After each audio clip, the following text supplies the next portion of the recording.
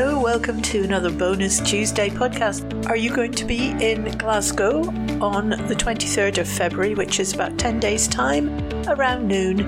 If so, and you're also angry about the way the UK government appears intent on dismantling Holyrood's powers at the moment, acting like a Governor-General, then you might be interested to know about a demonstration that's going to take place organised by Glasgow Pensioners for Indy. So in this Bonus Tuesday podcast, Mary McCabe from Pensioners for Indy chats to Marlene Halliday about the background to the event, what's going to happen and how you can join in. Scottish Independence podcasts intend to be there on the day. We'll be doing some recording, taking some pictures and maybe waving a few flags, who knows.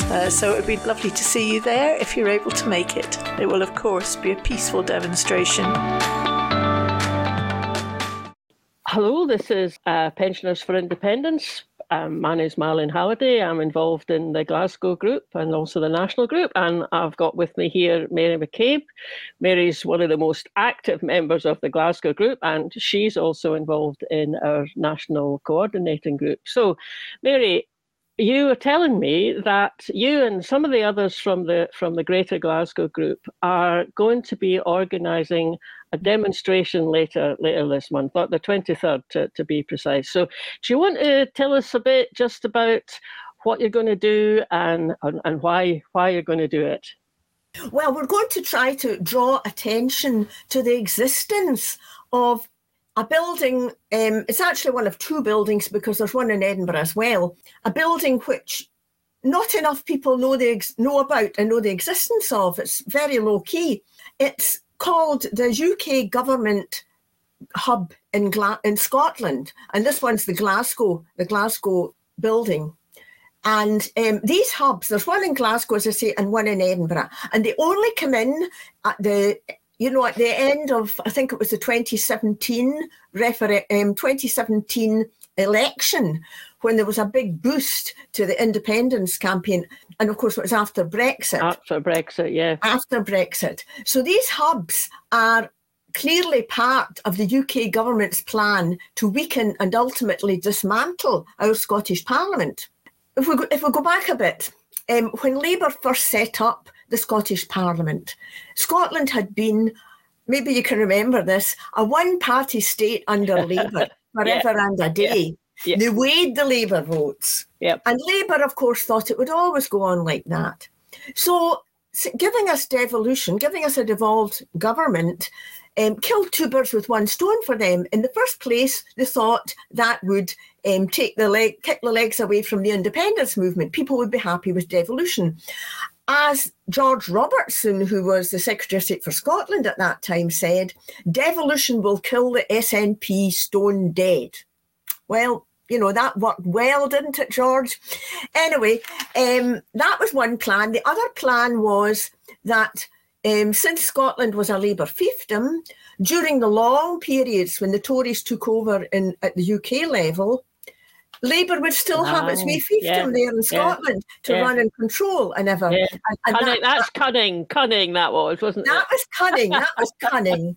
Unfortunately for Labour, they didn't quite realise that a large part of what was holding Scotland back from going for independence was lack of confidence that we could actually run our own country. We'd never really done anything above local government, and people genuinely thought we'd fight among ourselves. The old too wee, too poor, too stupid thing and everything. We'd never tried running a parliament. When we got the parliament in, and we saw that we ran it quite competently, whether it was under the Labour-Liberal coalition or under the SNP, the urge for independence grew stronger because people realised, hey, we can actually do this. So now the Tories are in, and Plan B is coming into, it's not really Plan B, it's Plan A under different circumstances. When Labour was in, the idea was that the Scottish office and the Secretary of State for Scotland's post would wither away and in fact it did for a while. For a while, the post of Secretary of State for Scotland was tacked on to an individual who had something more important to do, like defence or even transport. and the Scottish office kind of dwindled away in staff.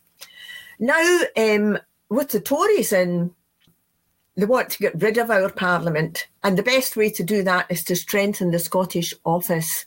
They do it in various ways, but these hubs are part of it. Yeah. And the other thing about these hubs is they're very, very low key. I mean, the one in Edinburgh is employing 3,000 civil servants, accountable only to London. The Glasgow one's got 2,500, accountable only to London. They could have done a bit media circusing. Look at all the civil service jobs you're bringing to Scotland, but they didn't. It's very low key. Most people you'll find, even people involved in politics, don't even know of their existence, and they certainly don't know their significance. Yes, indeed. And I mean, another reason, of course, what they brought them in was because after Brexit, they then passed the Internal Market Bill. Yeah. And when I started to hear that being just talked about by Tory politicians down in Westminster, I thought that is going to create the bother. Because we've already got regulations up here that are different from exactly what's down south. And yet that Internal Market Bill was giving Westminster the power to overrule something that Holyrood wanted to do if they wanted it for the whole of the UK market. So I suppose at some point someone was going to say, we need an office up, we need offices up and right. So that's great, actually, hearing that background to these buildings. So the demo that's coming up, what's the thinking behind that? Tell us more. Well, we're just going to try to draw the attention of everybody, probably mainly through social media, to the existence of these buildings and what their purpose is. I mean, all this taking over power from Holyrood has been pretty low key. The Internal Markets Bill, Markets Act you mentioned, I mean, most people haven't heard of that either. There's been no discussion. They've been taking powers away. First of all, it was international rights and regulations.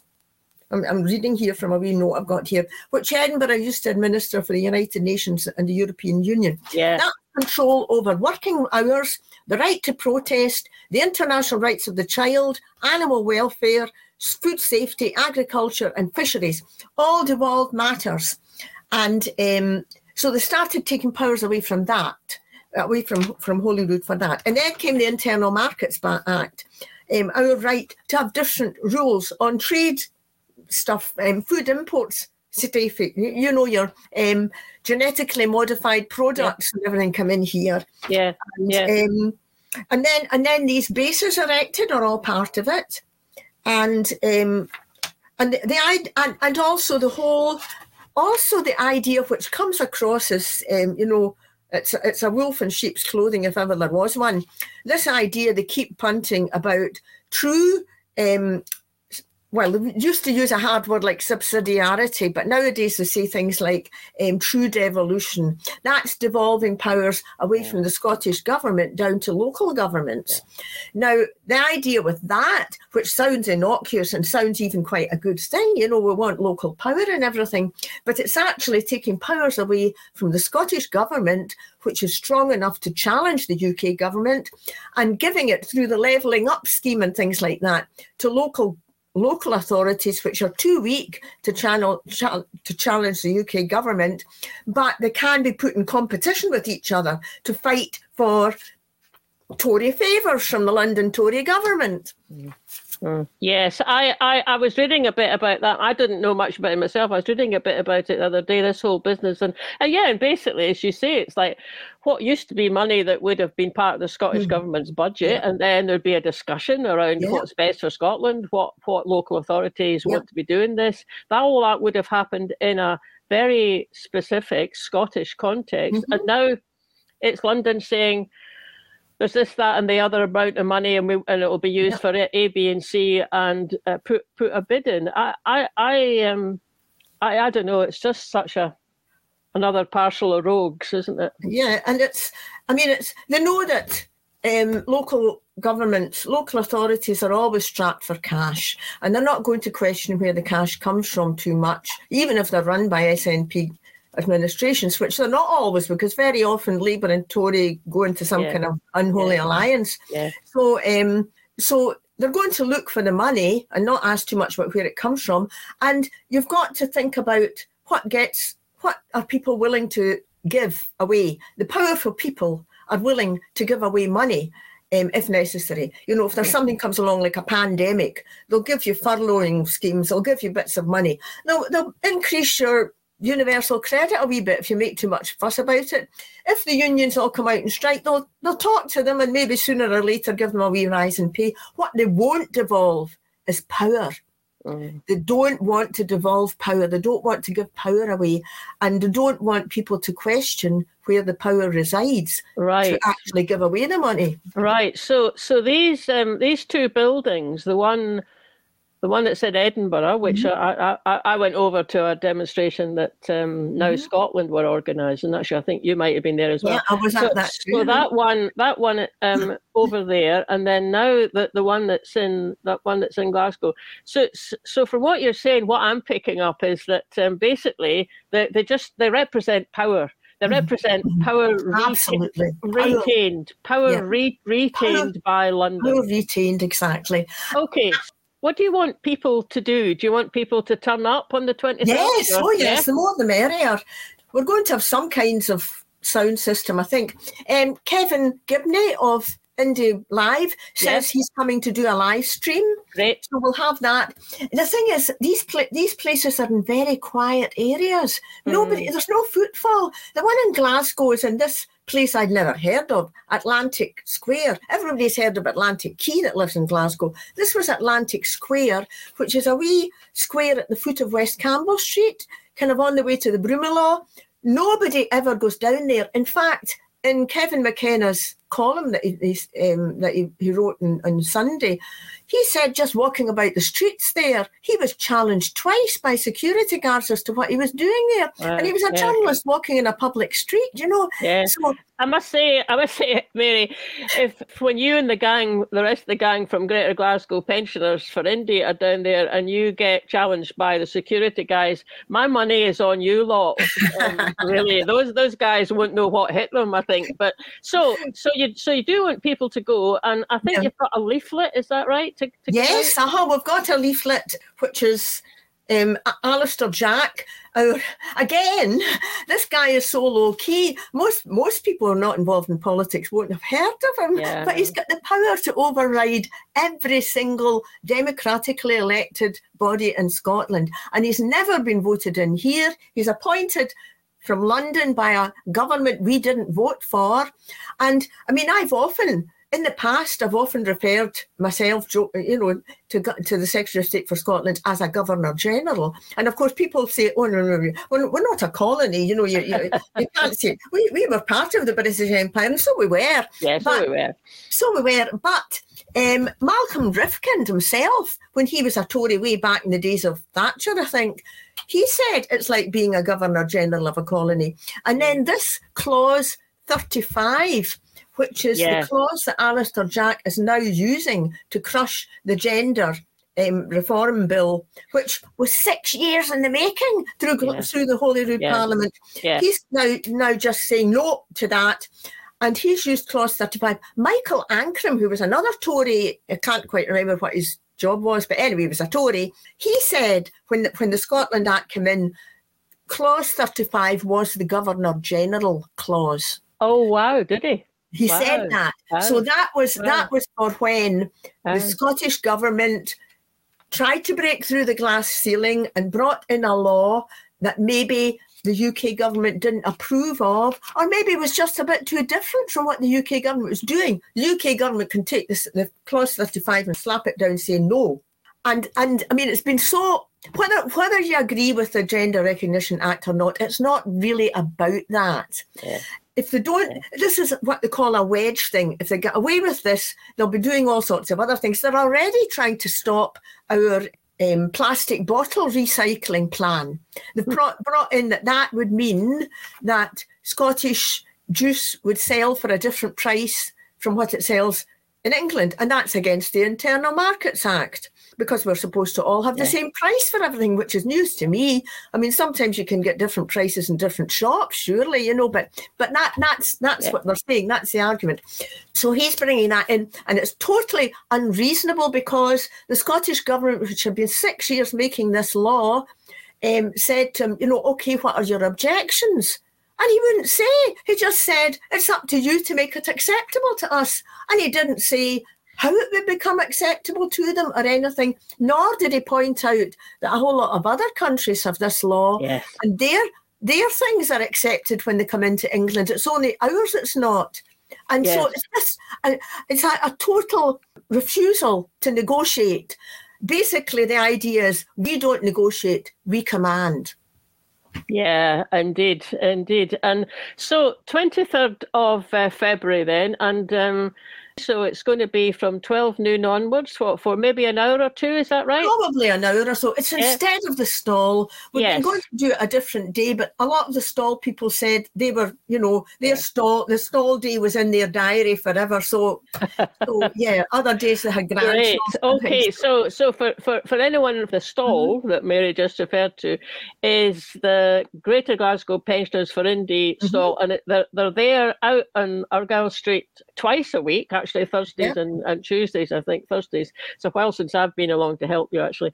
So this one on the 23rd, that's going to be at this Atlantic Square. We'll all need to get our maps out and have a look. Not find to be out. Confused with Atlantic Quay. Don't turn up there. Yes. So Pensioners for Indy, we have a website. If you just Google Pensioners for Indy, you'll find the website. We're also on Glasgow Group is on Twitter, and there's a Pensioners for Indy, very active Pensioners for Indy page on Facebook as well. So if any of you watching this and it's been listening to Mary, talking, giving a bit about the background, and you fancy coming along, or even actually, or at the very least, actually sharing it around Facebook and Twitter, that would be fantastic. And Mary, myself and Fiona from Scottish Independence Podcast, we're going to come along on the Thursday and do a bit of recording and take some photographs as well. And maybe we'll get you being arrested. You never know. I'm not sure what the going rate is now.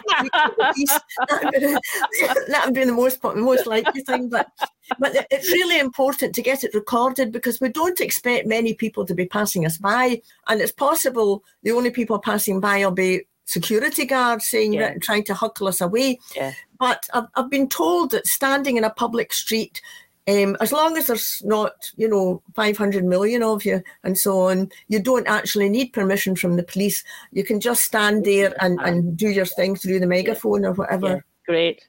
Well, so you've had the news, you've got the date, you know where to go. Thursday, 23rd of February at midday down on Atlantic Square in Glasgow. And we hope to see you there. Thanks for watching. Come along. And thanks for listening to our Bonus Tuesday call to action. If you're in Glasgow on the 23rd, we'll see you there. Bye now.